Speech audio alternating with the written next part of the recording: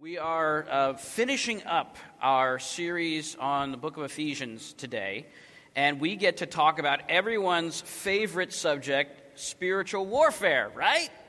Now, here's the thing.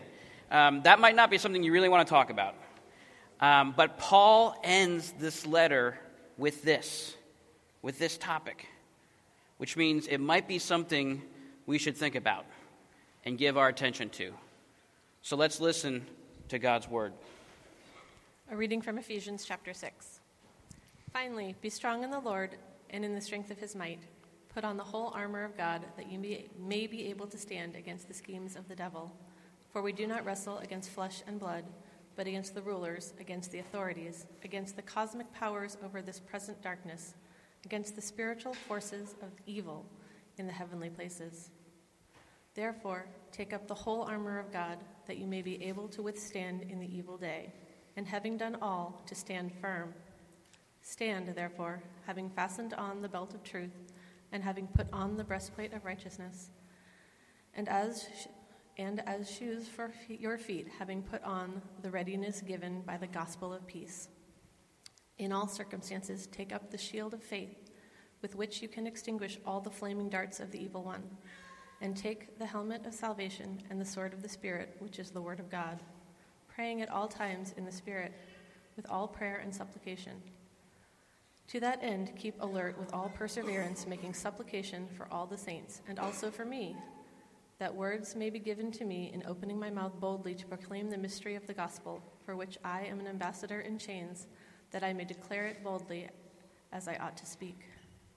So that you may know how I am and what I am doing, Tychicus, the beloved brother and faithful minister in the Lord, will tell you everything. I have sent him to you for this very purpose, that you may know how we are, and that he may encourage your hearts. Peace be to the brothers, and love with faith from God the Father and our Lord Jesus Christ.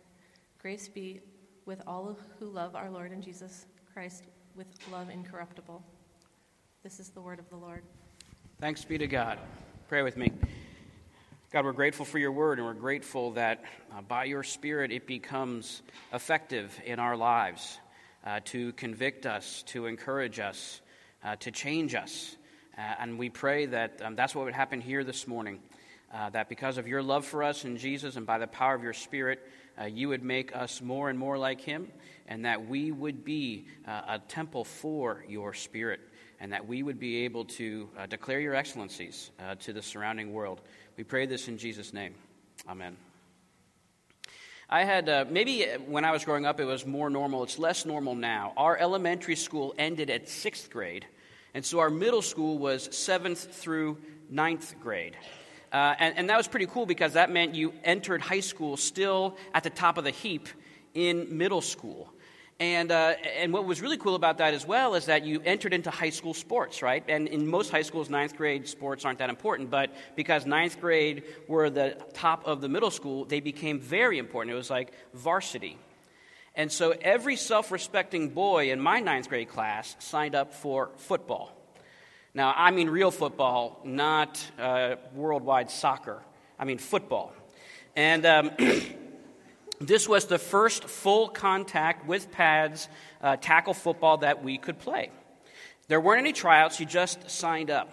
So a lot of us signed up. So many, in fact, that you could actually field two teams. An A team for the starters, kind of like the varsity, and then the B team, like the junior varsity. Now guess which one I was on. Right? I was the shortest guy in the grade. And I only got into one play on the B team the whole year.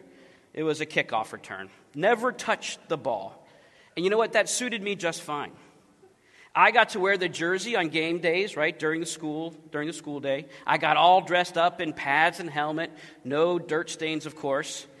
I got to stand on the sidelines dressed during the A games, right? I got all the glory of being a football player without hardly any of the stress or anxiety of playing.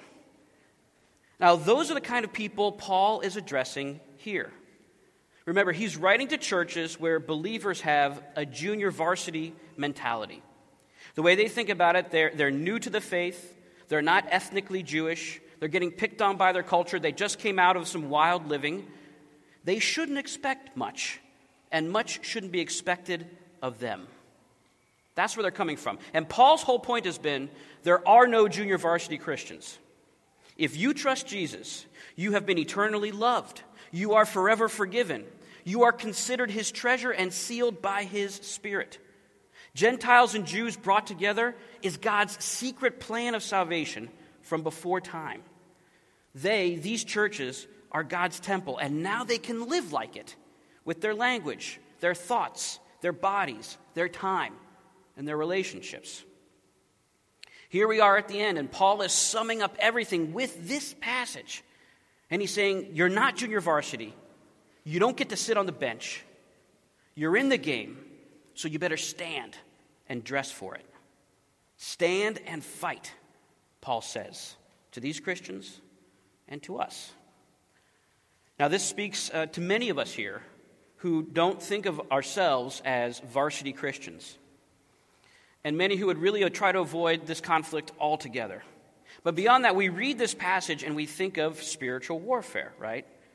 Exorcising demons, or labeling the next bad dictator or even president the Antichrist, or living and talking like you're playing some kind of Christian Dungeons and Dragons for real.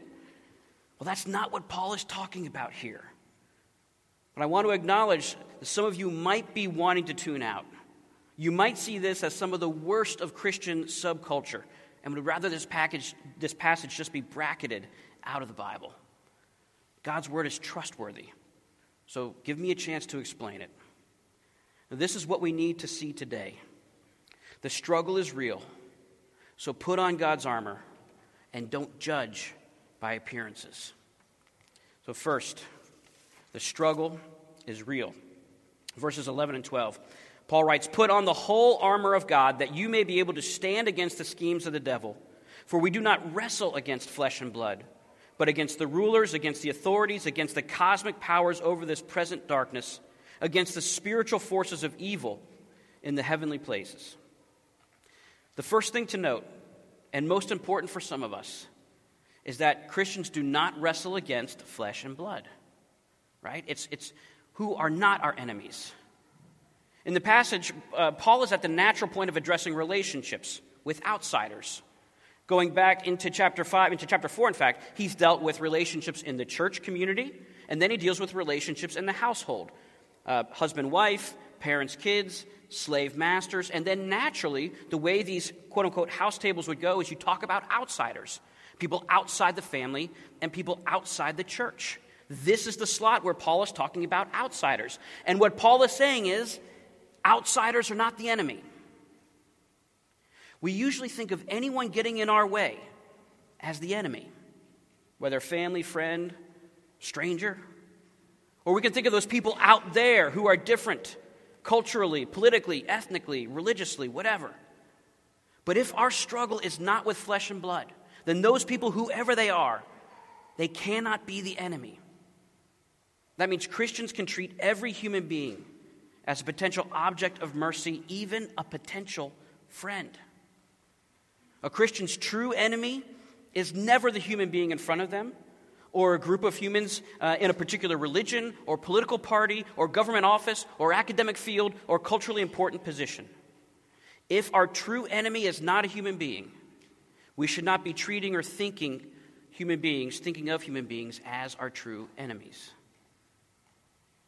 And I'm looking at the political junkies out there, and the social justice and culture warriors, people on either side of the cultural divide who demonize the other side, even if you only do that on social media. Here, Christians are told explicitly, do not demonize people. And if you do so, you actually play into the enemy's hands. Instead, Paul says the real enemy, the one who deserves no mercy or quarter, are the evil forces led by Satan himself. He names the devil, rulers and authorities, cosmic powers, spiritual forces of evil. These are not humans, though sometimes they work through humans and human institutions. They could be personal, individual spiritual beings or impersonal forces that work evil nonetheless. The power behind the Roman state that glorified violence and sexual aggression. The spirit behind the economic system that reduces people to dollar signs or labor inputs.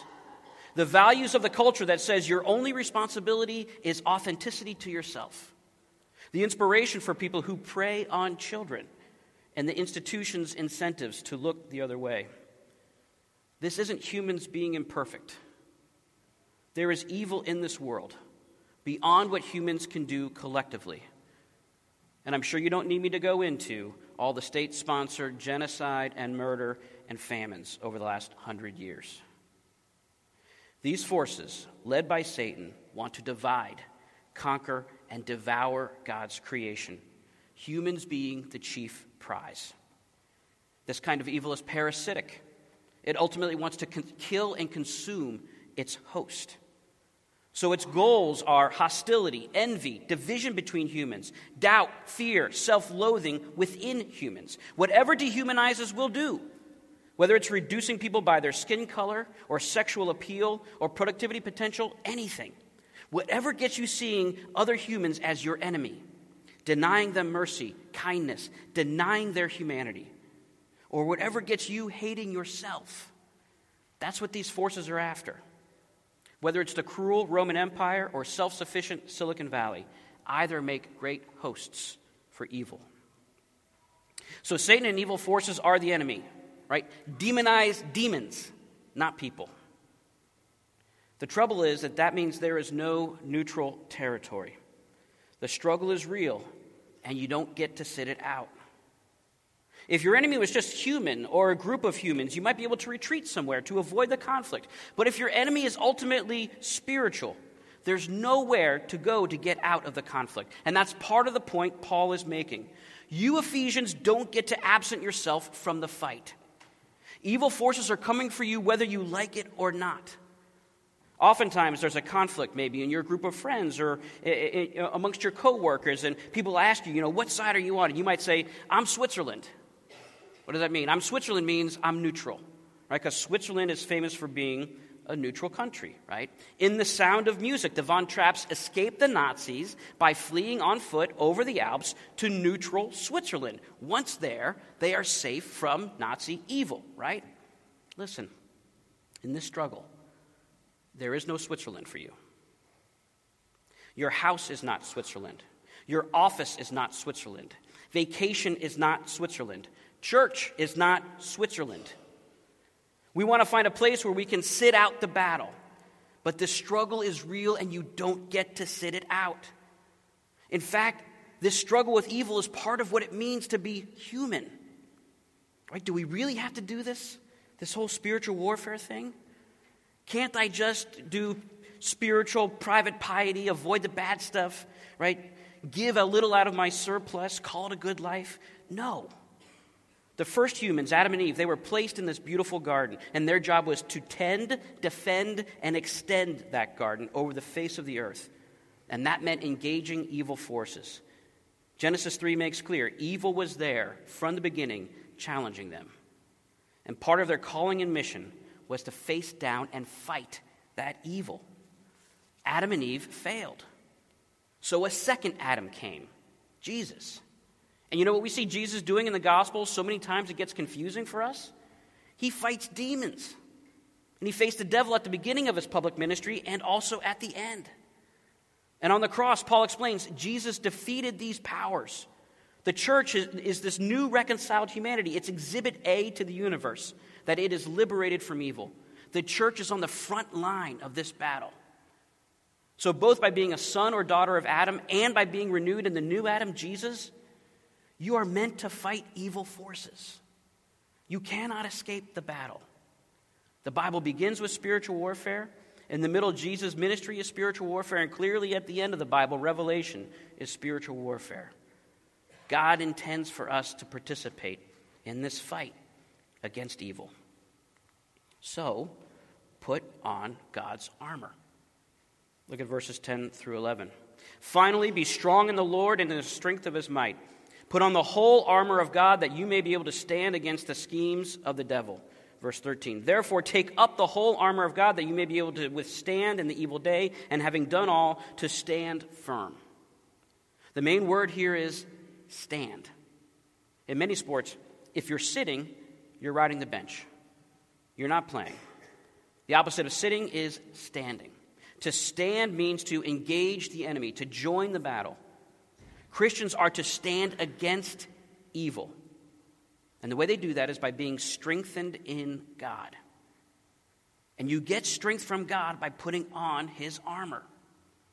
When you intentionally clothe yourself in God's armor, it means you are ready and engaging in the battle, and you are able to stand. You are ready to get out on the field. This is the opposite of my opening illustration about football. I was happy to wear the uniform, right, when I didn't have to get on the field and take any risk. These Christians are facing the opposite problem. The battle's coming to them regardless, whether they're sitting or standing. They're on the field. It'd be like going out on a football field without any pads or helmet. Paul is saying, be dressed for battle. Clothe yourself in God's armor. Now, what is that armor? Verses 14 to 17. Stand, therefore, having fastened on the belt of truth, and having put on the breastplate of righteousness, and as shoes for your feet, having put on the readiness given by the gospel of peace. In all circumstances, take up the shield of faith, with which you can extinguish all the flaming darts of the evil one, and take the helmet of salvation and the sword of the Spirit, which is the word of God. Now, I would caution you from trying to overly define what all these specifically mean. The way this metaphor is used elsewhere suggests it's meant to create a general impression. So we don't have to try to sort out what Paul means by making righteousness the breastplate and salvation the helmet. It's already been said elsewhere in Ephesians. You put on the new man. You clothe yourself in Christ. You wrap yourself in the gospel. Like many little boys when I was young, I had a fascination with war, which led me to reading about war and ultimately to my love for history. And at that young age, I had these full camouflage fatigues, right, from head to toe, hat to boots. On certain weekend days when there wasn't much going on, I would plan the night before to dress up in my fatigues. I'd jump out of bed, put the uniform on, get my toy gun, and I was a soldier for the day. Right, the uniform determined the course of the day. And that's true for all of us. Even in casual California, we think about what we're wearing. It does communicate things about us. We are cognizant of it. Even if we're just dressing for the weather, right? You check your app. What's the weather going to be? Okay, that's what I'll dress like. Paul is saying, check your app. The weather is war. So dress for it. Put on the truth of the gospel, the peacemaking and reconciling it brings, the gift of salvation, the exhaustive righteousness of God, the word of God. You hold these so close and are so conscious of them. It's like you're wearing them. Because the way evil makes war is through lies. Verse 11, Paul talks about standing against the schemes of the devil. Earlier, he called it cunning, craftiness, and deceitful schemes. Verse 16, Paul calls these the flaming darts of the evil one. Right? They're like lies that come in and lodge in our heart. Anything that darkens our understanding, grows deceitful desires, hardens our hearts, and makes us callous to others. Paul is talking about lies.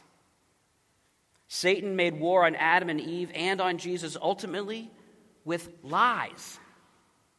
Now, what are some of the lies? Well, there's big obvious ones. God doesn't love me. God doesn't want me to be happy. You can have everything you want without God. Sometimes these lies are temptations, right? Lies that justify you doing something wrong. Like this: no one knows how much you've suffered, how hard you've worked, how much you've gone through. No one should begrudge you a little pleasure. Or, this person has all these wonderful things and you know you deserve them more. There's nothing wrong with a little bitterness and envy. Or, you really will get around to using all this money and time for God's kingdom, so have your fun first. Or, this part of your life is a mess, but this other part you're doing really well in. That kind of evens things out, doesn't it? You shouldn't worry too much about your failures. Other times they're accusations, lies that condemn your actions or thoughts that are wrong, right? I'm suffering because I'm being punished. I need to work off the penalty for my sin. Or, no one sins like this over and over after being given so much. There's no way I could be a Christian. Or, I can't just focus on Jesus after all the terrible, unmendable damage I've done in the past. Any of these ring a bell? The armor of God, wrapping ourselves in Christ, is meant to fend off Satan's lies. One way to think about it is talk back to Satan. God's salvation, righteousness, word, truth, spirit enable you to talk back against the lies. Satan's talking to you, so talk back. If I suffer, Jesus will meet me in it, and he'll use it for my good. If God didn't withhold his only son, will he hold anything back from me? I will not be satisfied with anything other than God himself. God can't be punishing me for my sin. Otherwise, Jesus' death wasn't enough. And if the Son of God died for sins, there's no amount of sins too great for him to forgive. If Jesus rose from the dead, then all my sins, all my wrongs, all the damage I've done will be mended in this world or the next. The armor of God enables you to talk back to the lies that you are hearing and believing.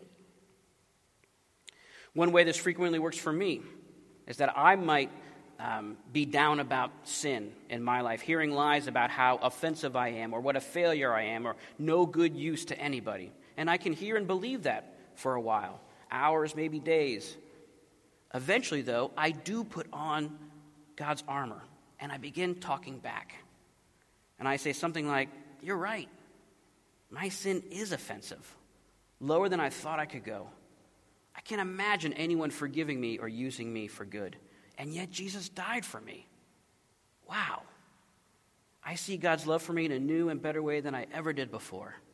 Thanks, Satan, for leading me into deeper worship." See, Luther loved to say that the devil couldn't bear being mocked. See, the attacks are going to come. And when you're wearing God's armor, the attacks can actually drive you back to the cross and deeper into God's irreducible love for you. Use them. Talk back to Satan. And don't do it alone. Right here we read about this warrior dressed in armor, and we think of an individual soldier. Right? But this was the gear of a Roman legionnaire. The foot soldier was only as effective if he was in a well-trained formation. We know that Paul isn't thinking about only a solitary soldier, because in verse 16 he talks about the shield of faith for extinguishing the flaming arrows coming at him. And you get this picture of a lone soldier with a shield, right? You're like they're trying to avoid the arrows and block them all, right? That's not what these people would be thinking. If an army was facing archers, they would form a tortoise formation. The soldiers would get very close together. And guys up front would be holding their shields, half covering them and half covering the other person. And then people behind them, guys behind them, would be holding their shields up over everyone's head, so that the whole formation was shielded by shields, and arrows couldn't penetrate them. See, sometimes we will be fighting evil on our own, like our thoughts when we can't sleep at night. But often we need brothers and sisters to fight with us. We need each other's shield of faith. You talk back to Satan, often with the help of others. Now, there's one more tool Paul mentions here that seems to be the most important of all in this struggle. It's prayer. Look at verse 18. "Praying at all times in the Spirit with all prayer and supplication. To that end keep alert with all perseverance, making supplication for all the saints." Prayer isn't just another weapon. It doesn't even get a designated piece of armor. Prayer is like the under armor. Right? Putting on God's armor means talking back to Satan, but more so, talking to God. Prayer.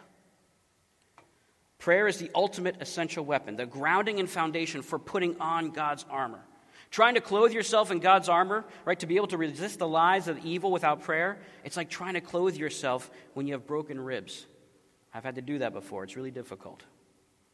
If there's only one spiritual thing you do this week besides coming to church, let it be prayer as often as possible.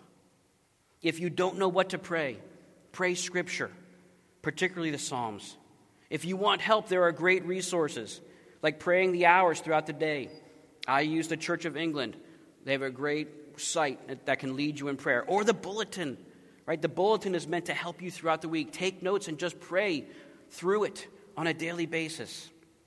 And we like to pray a lot here, but in the next several months, we hope to add more prayer to our service and prayer ministry. And Elder Matt Cabot's going to help put that together for us. In that evil hour of darkness, when Jesus was in the Garden of Gethsemane, praying to his Father that his cup would pass, what did he command his disciples? Do a Bible study? Memorize catechism?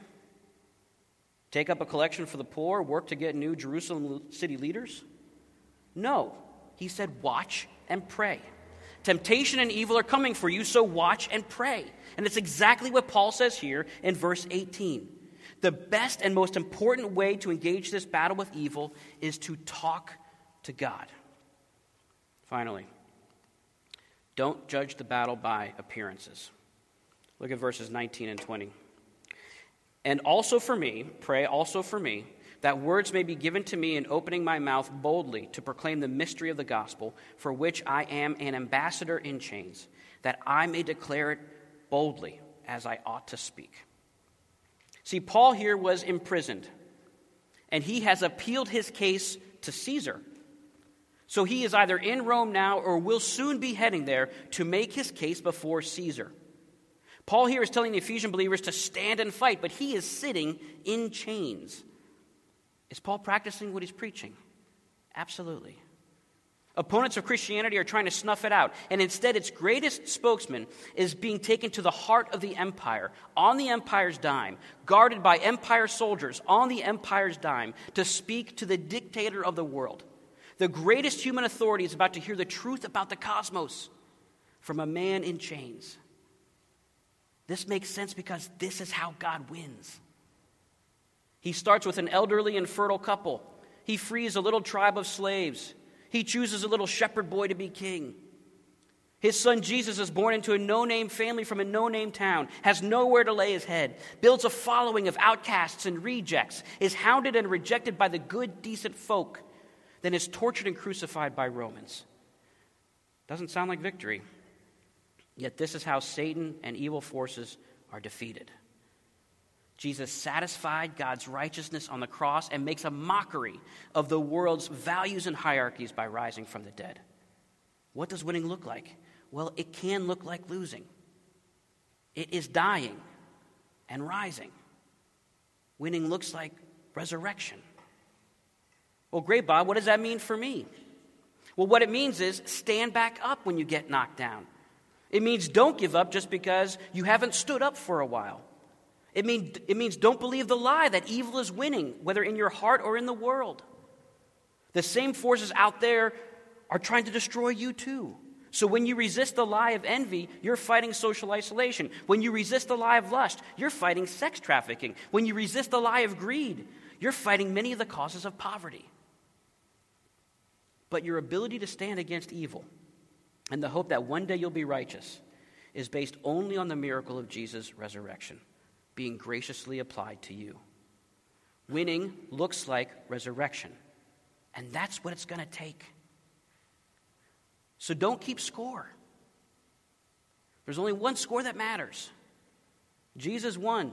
Sin and death, 0. Celebrate the victories, however small. Know that all the defeats, big and small, are redeemed in Jesus. For me, there are days when I wake up in the morning, prayerfully clothe myself in the gospel, and I go about my day in God's armor until I drift off to sleep that night. Those are amazing days, no matter the circumstances. But then there are days when I don't do that at all. And no matter the circumstances, those are really bad, ugly days. The good news is one of the ways to know if you're a Christian is that the battle keeps coming to you. You can't escape it, even if you don't want to try anymore. You're in the game, you're on the field, no matter what. It's one great way to know if you're a Christian. The bad news is, if you're a Christian, the battle keeps coming to you, and you can't escape it, even if you don't want to try anymore. You're in the game, on the field, no matter what. So you might as well dress for it. You might as well put on God's armor. One practice in my 9th grade football season, we were running receiver routes. They had to put me somewhere, so they put me in receivers. And we were running these routes, and the receivers would go out, and they were defended by safeties, and I was running this deep route.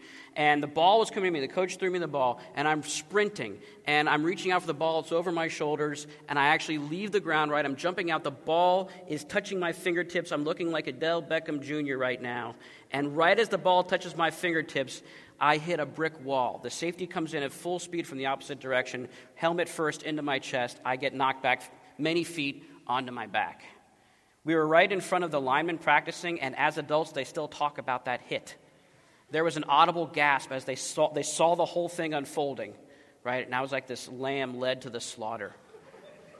I was dazed, and I got back up, and I fell right back down onto my hands and knees.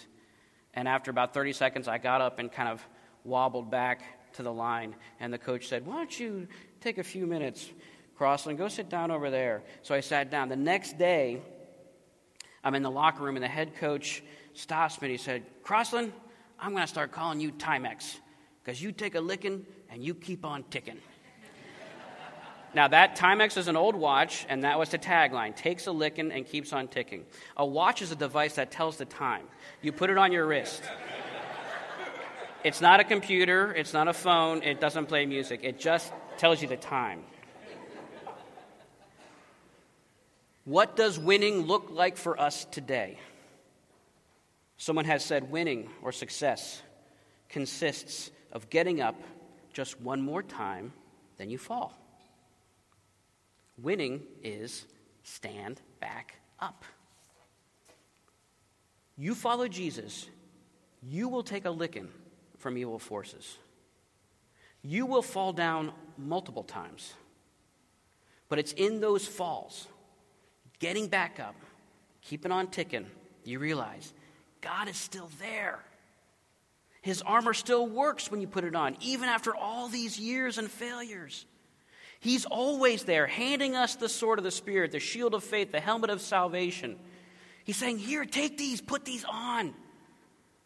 I don't care about yesterday. It's today that matters. And you're in the battle. You're on the field. You're not riding the bench. I love you, and I'm with you." The battle is real. We don't get to sit it out. So put on God's armor and don't judge by appearances. Jesus is risen, and he's returning. Hallelujah. Let's pray. God, we thank you for your word. We thank you for the book of Ephesians and for how it encourages us who can so often self-deprecate, particularly our spiritual lives. We're grateful that you would call sinners like us and that you would live in us and dwell among us and make us new in Jesus.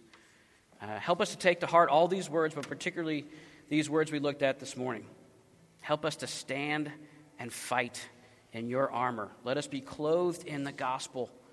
And even as we get knocked down, let us stand up again, not because we have the strength and not because we're good, but because Jesus is risen and he lives in us. Please be glorified in this. Be glorified in how we stand back up. Be glorified in how we face evil. And we long for the day when it will be completely destroyed and consumed. Please come back soon, Jesus. It's in your name we pray. Amen.